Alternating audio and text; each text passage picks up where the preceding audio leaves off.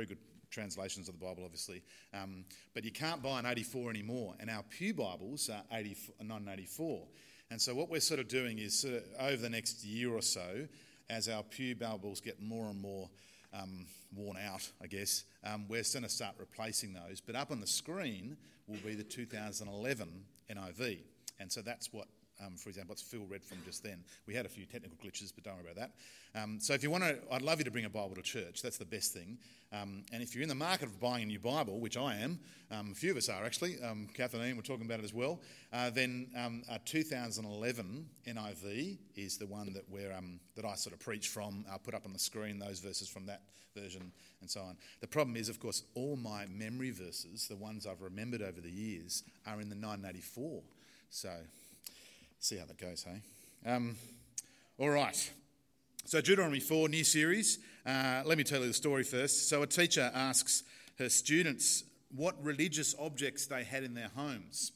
And one boy answered, "We have a picture of a woman with a halo holding a baby, and every day my mother kneels in front of it."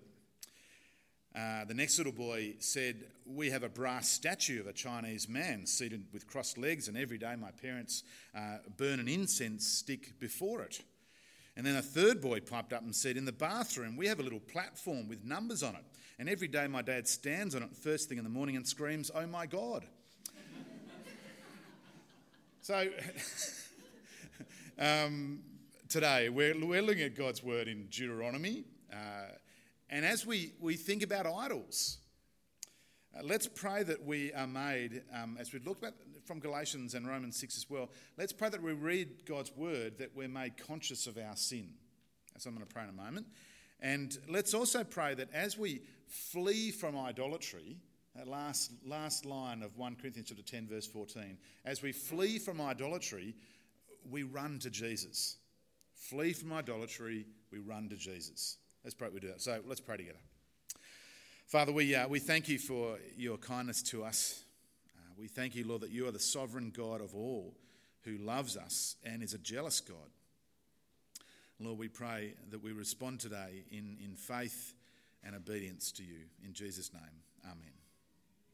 There's an outline also in your bulletins. It'd be helpful to have that open in front of you just to see where we're up to. I've left a bit of a space, you see there on the first page of that outline, on point 2, examine your. We'll get to that in a few moments' time. But you might want to write a few things down. When I listen to sermons, I love writing things down. It helps me to remember stuff. I encourage you to do the same thing. And we'll have a question and answer comment time at the end of today.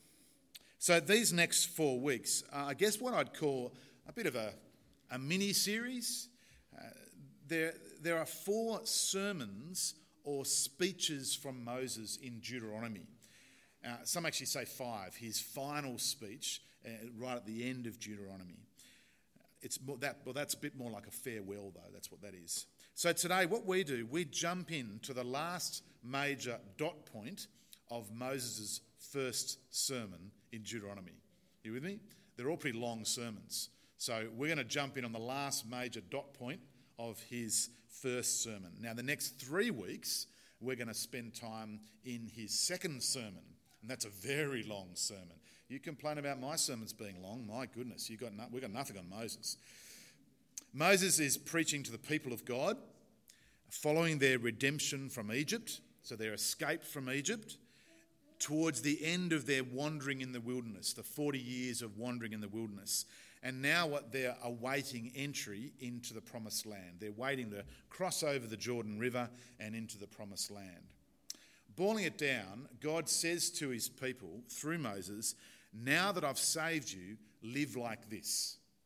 The order's really, we've got to get the order right. So do they. Now that I've saved you, live like this. It's not live like this and I'll save you, or you'll be saved. No. It's rescue first. It's grace and love of God first. He shows the initiative, and then his people respond. That's the heart of the gospel, isn't it? That's what the gospel is. Now that I've saved you, live like this, God says to his people.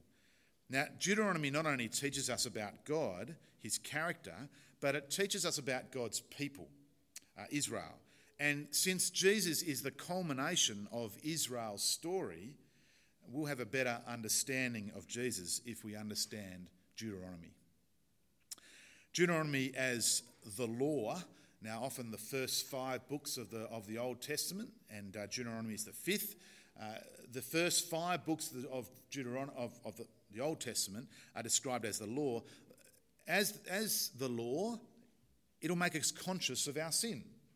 That's what the New Testament says. It tells us is one of the purposes of the law. It's something that we've talked about a lot in Galatians too, haven't we? But it will also point us to the ultimate resolution of the problem of sin. Deuteronomy will point us to Jesus. And I think that's what we'll do today. All right, well, let's get into some definitions first of all. Deuteronomy 4, I think, is a how-to guide. We all love how-to guides. I do anyway. It's a how-to guide to prevent idolatry. As one commentator wrote, there is a reason why idolatry is listed first in the 10 Commandments. Ever think for a minute? What's the first commandment again? You shall have no other gods before me. It's because idolatry is the reason why we do anything wrong. We never break the other commandments without breaking the first one. Isn't that true? I think it's true. So what is idolatry? Well, idolatry is trusting in created things rather than the Creator for our hope and happiness, significance and security. It is finding security in the things of this world over God and his work, over God and his gospel. I want to say that again. I think the definition is really important. Idolatry is trusting in created things rather than the Creator for our hope and happiness, significance and security. It's finding security in the things of this world over God and his work, over God and his gospel.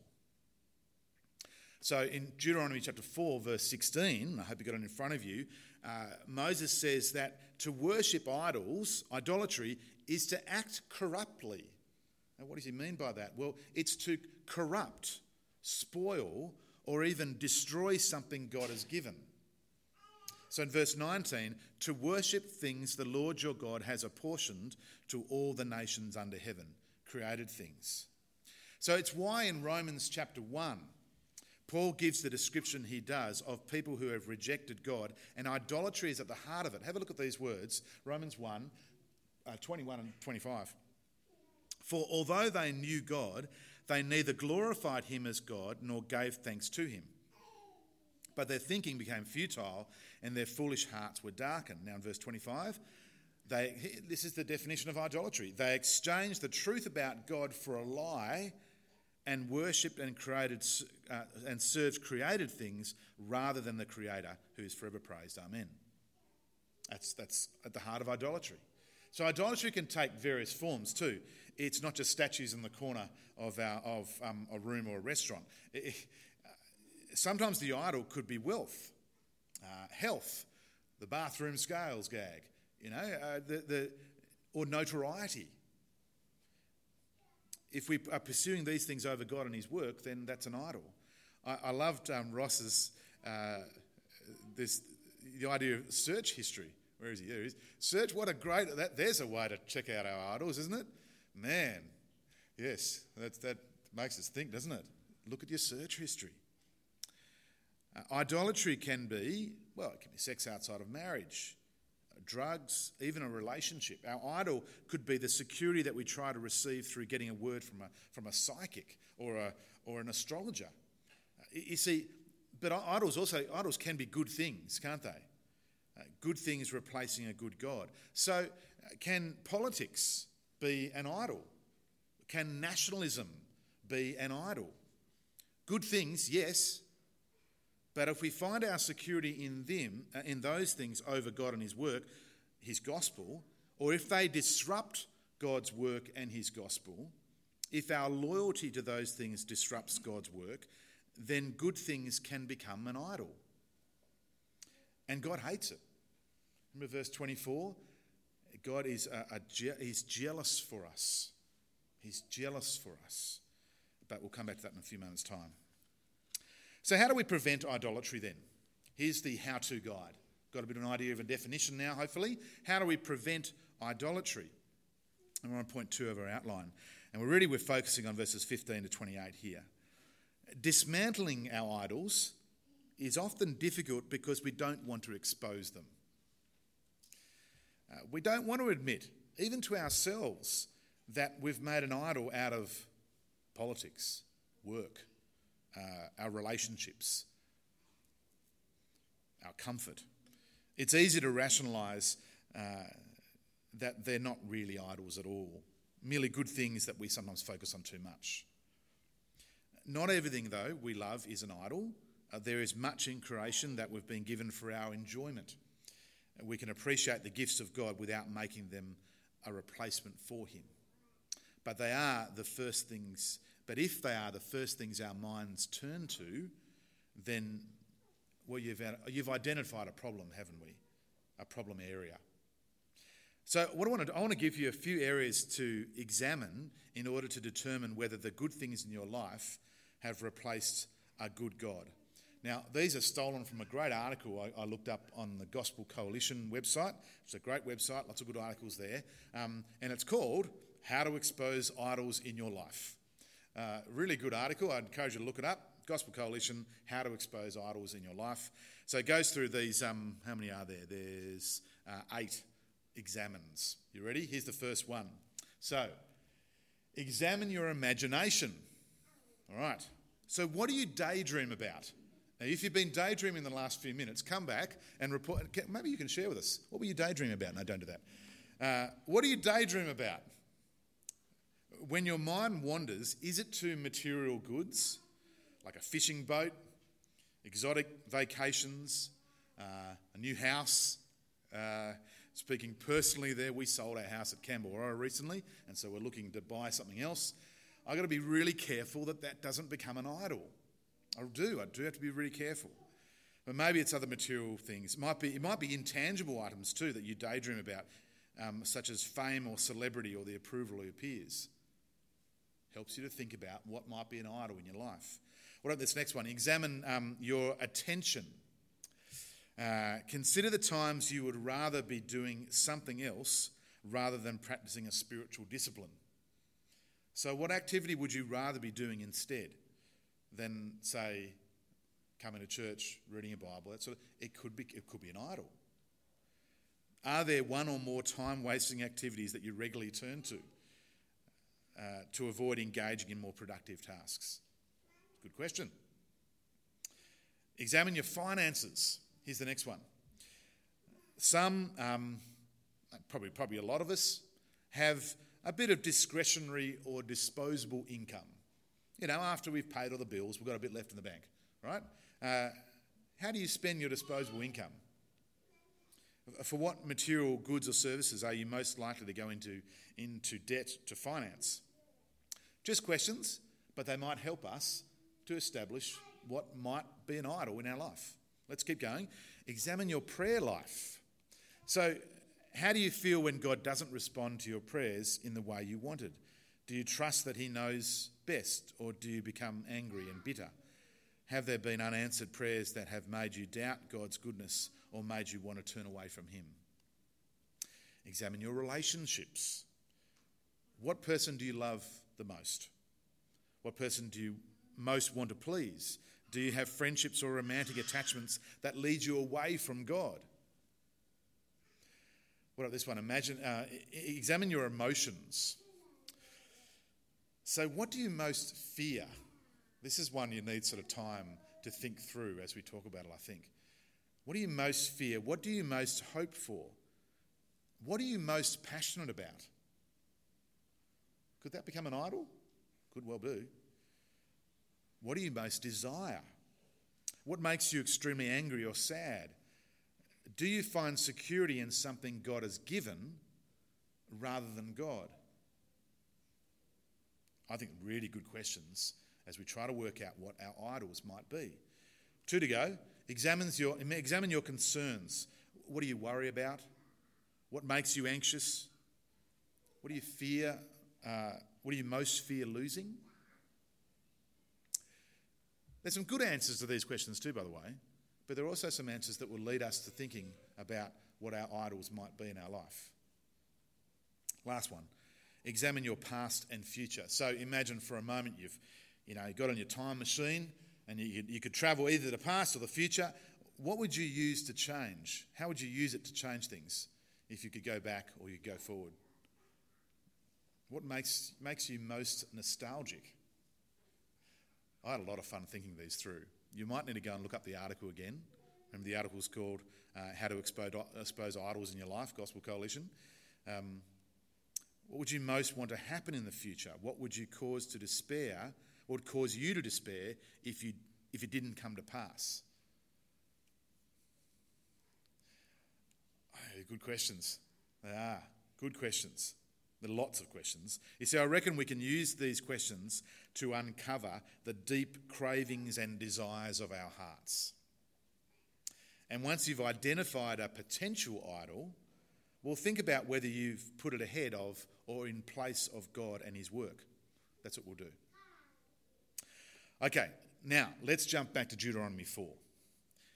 In Deuteronomy 4, Moses, after he urges the people to cling to God and his law, in other words, cling to his word, and he does that in verse 1 to 14, we pick things up in verse 15, and that's where he goes on to he gives 5 things to remember which will help prevent idolatry. So again, if you've got your Bibles there, open up Deuteronomy chapter 4. Here's the first one. Remember the divine origin of the law, the word of God. So in verse 15, Moses says to the people, "You saw no form or of any kind the day the Lord spoke to you at Horeb out of the fire. Therefore watch yourselves very carefully. Pay careful attention to. Be careful not to drift."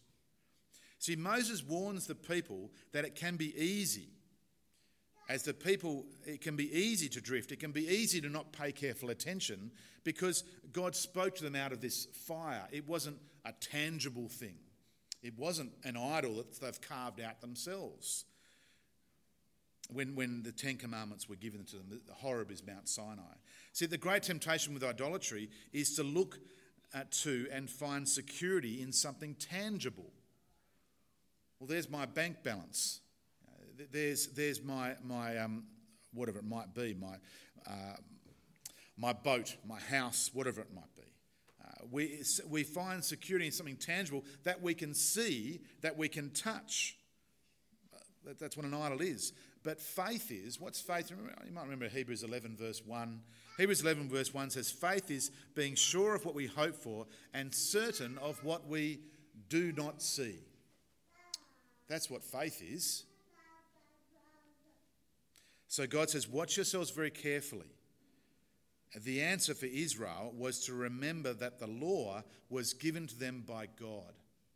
It was from God himself. It is the word of the Lord that spoke to them out of the fire. And that's mentioned in verse 12 as well. So here's tip number 1 in preventing idolatry.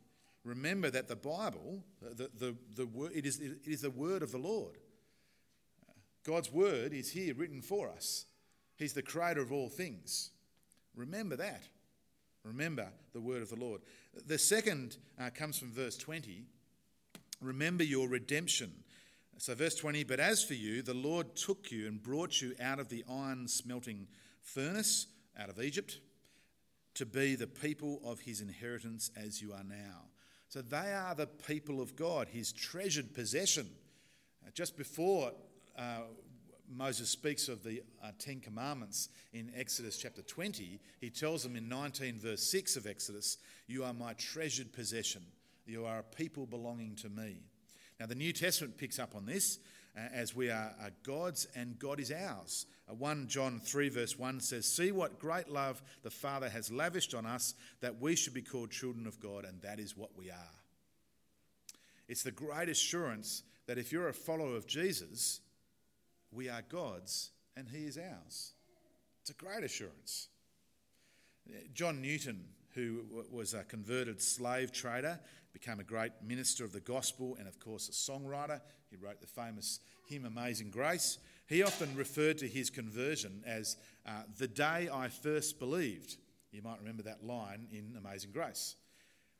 when he was dying, so literally on his deathbed, he told those around him that he was packed and sealed and waiting for the post. A great line. These were his last words. He says, "My memory is nearly gone, but I remember two things, that I am a great sinner," and then he pauses for breath, and then he said, "and that Christ is a great Saviour." How do we prevent idols? Remember your Saviour. How do you prevent idolatry in your life? Remember your redemption. Remember your Saviour. Third, remember how God punished the leader. So in urging the people to remain faithful, Moses uses himself as a negative example. So have a look at verse 21 of chapter 4 of Deuteronomy. "The Lord was angry with me because of you." Now this came out of, you can read it in Deuteronomy chapter 1, is when the people were disobedient about going into the promised land. They didn't do what God told them to do, didn't trust him against this scary, fearful enemy. And Moses copped the blame for that. And so Moses was not allowed to go into the promised land. It was the next generation who would go through. So verse 21, "The Lord was angry with me because of you, and he solemnly swore that I would not cross the Jordan and enter the good land the Lord your God has given you as an inheritance. I will die in this land. I will not cross the Jordan, but you're about to cross over and take possession of that good land." In other words, God won't tolerate disobedience, even if it comes from a revered and loved leader. The message is, don't mess with sin. It's easy, isn't it, to flirt with disobedience, to just hang on that line, do all you can get away with, and with no thought of displeasing God. So God says, watch yourselves very carefully. God does not tolerate idolatry and disobedience, and Moses is an example of that. We need to remember this. Fourth one. Remember the covenant, God's promises. So verse 23, "Be careful not to forget the covenant of the Lord your God that he made with you. Do not make for yourselves an idol in the form of anything the Lord your God has forbidden." So God's people were to remember the covenant that the promises that God had made and entered into with them. They were to remember the promises of God. To make an idol would be to break that covenant relationship. That's what it is. Now, in Moses' day, to ensure they would not forget, the people would renew this covenant quite frequently. Often at the change of leadership or after a military victory, they'd renew the covenant, they'd remind themselves of it, they'd remember it. Crossing the Jordan River into the promised land, they would renew the covenant. For us today, well, we can renew the covenant, if you like. Well, we do it by saying a creed together. We do that a couple times a month. Or reading parts of Scripture together. Some churches even have a covenant service. We do something similar once a year. We have a special Thanksgiving service. You probably don't even notice we have it, but we do have it. We do a special service where we're thankful to God and we go through a few things about what God has done in church over the year. In some ways, our AGM acts a bit like that as well, renewing a covenant, seeing what God's done for us over the year. Paul expresses the attitude clearly in Romans 14, verses 7 and 8. It's like a covenantal statement, reminding us of God's promises. I'll just read it to you. He says, "For none of us lives for ourselves alone, and none of us dies for ourselves alone. If we live for the Lord. If we die for the Lord. So whether we live or die, we belong to the Lord." It's a covenantal type, remembering God's promises. We are his and he is ours. That's what Paul was talking about. Okay, one more to prevent idolatry. Now, I don't have it there. There we go. For some reason, I didn't put it up there. It's on your outline, though. If you're writing notes, it's on my notes too. There you go. This is the last one. Remember that God is a jealous God. Have a look at verse 24 with me. "For the Lord your God is a consuming fire, a jealous God." In other words, God is zealous. Now, zealous it's the same word in Hebrew. He's zealous in his commitment to his people. Super keen, if you like, put it that sort of way. He's jealous to see them remain faithful to him. in the sense that God's zeal for his people is such that he will not tolerate unfaithfulness or seeing his people dishonoured. His jealousy for us is therefore an aspect of his love. He's jealous for you. He's jealous for us as his church. That's an aspect of God's love for us. He is ours and we are his. One commentator wrote, "The fire of the Lord as a jealous God is the fire of an exclusive commitment to his people that demands an exclusive commitment in return." And this author continues by saying, "The fire of redeeming love that has brought them out of the fire of bondage," that's the slavery, "would therefore tolerate no rival." We wouldn't want it the other way around, would we? Would we want God not to be jealous of us? Some people struggle with the jealousy of God thing. We wouldn't want it the other way around. Like God is flippant, doesn't really care, that God's impersonal. Would you want that? No, I want God to be a jealous God. It shows us how much he loves us. But look, as we close and tie a few things up, let's close with the words of verse 29 and 30. It's a reminder to flee from idolatry and return to the Lord. Why do we run to Jesus? Why do we flee from idolatry and run to Jesus? Because God is merciful. Because Jesus died on the cross for us, for our sins, so that we can be forgiven.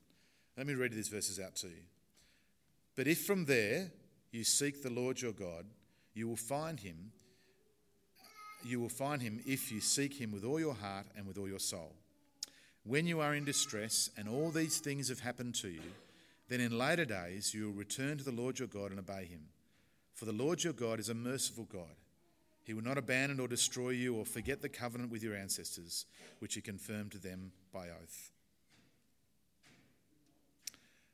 When we think about idolatry, it would be silly to forget the grace of God, the mercy of God. And let's not do that today. I'm going to pray for us. This is the prayer I'm going to pray. It's really short. It says, "Creator God, forgive us for worshipping the things you have made. No person or thing should be our hope or our trust. You alone are self-existent and all-sufficient. May you be our all in all." I'm going to pray that now. Let's pray together. Creator God, forgive us for worshipping the things that you have made. No person or thing should be our hope or our trust. You alone are self-existent and are all-sufficient. May you be our all in all. Amen.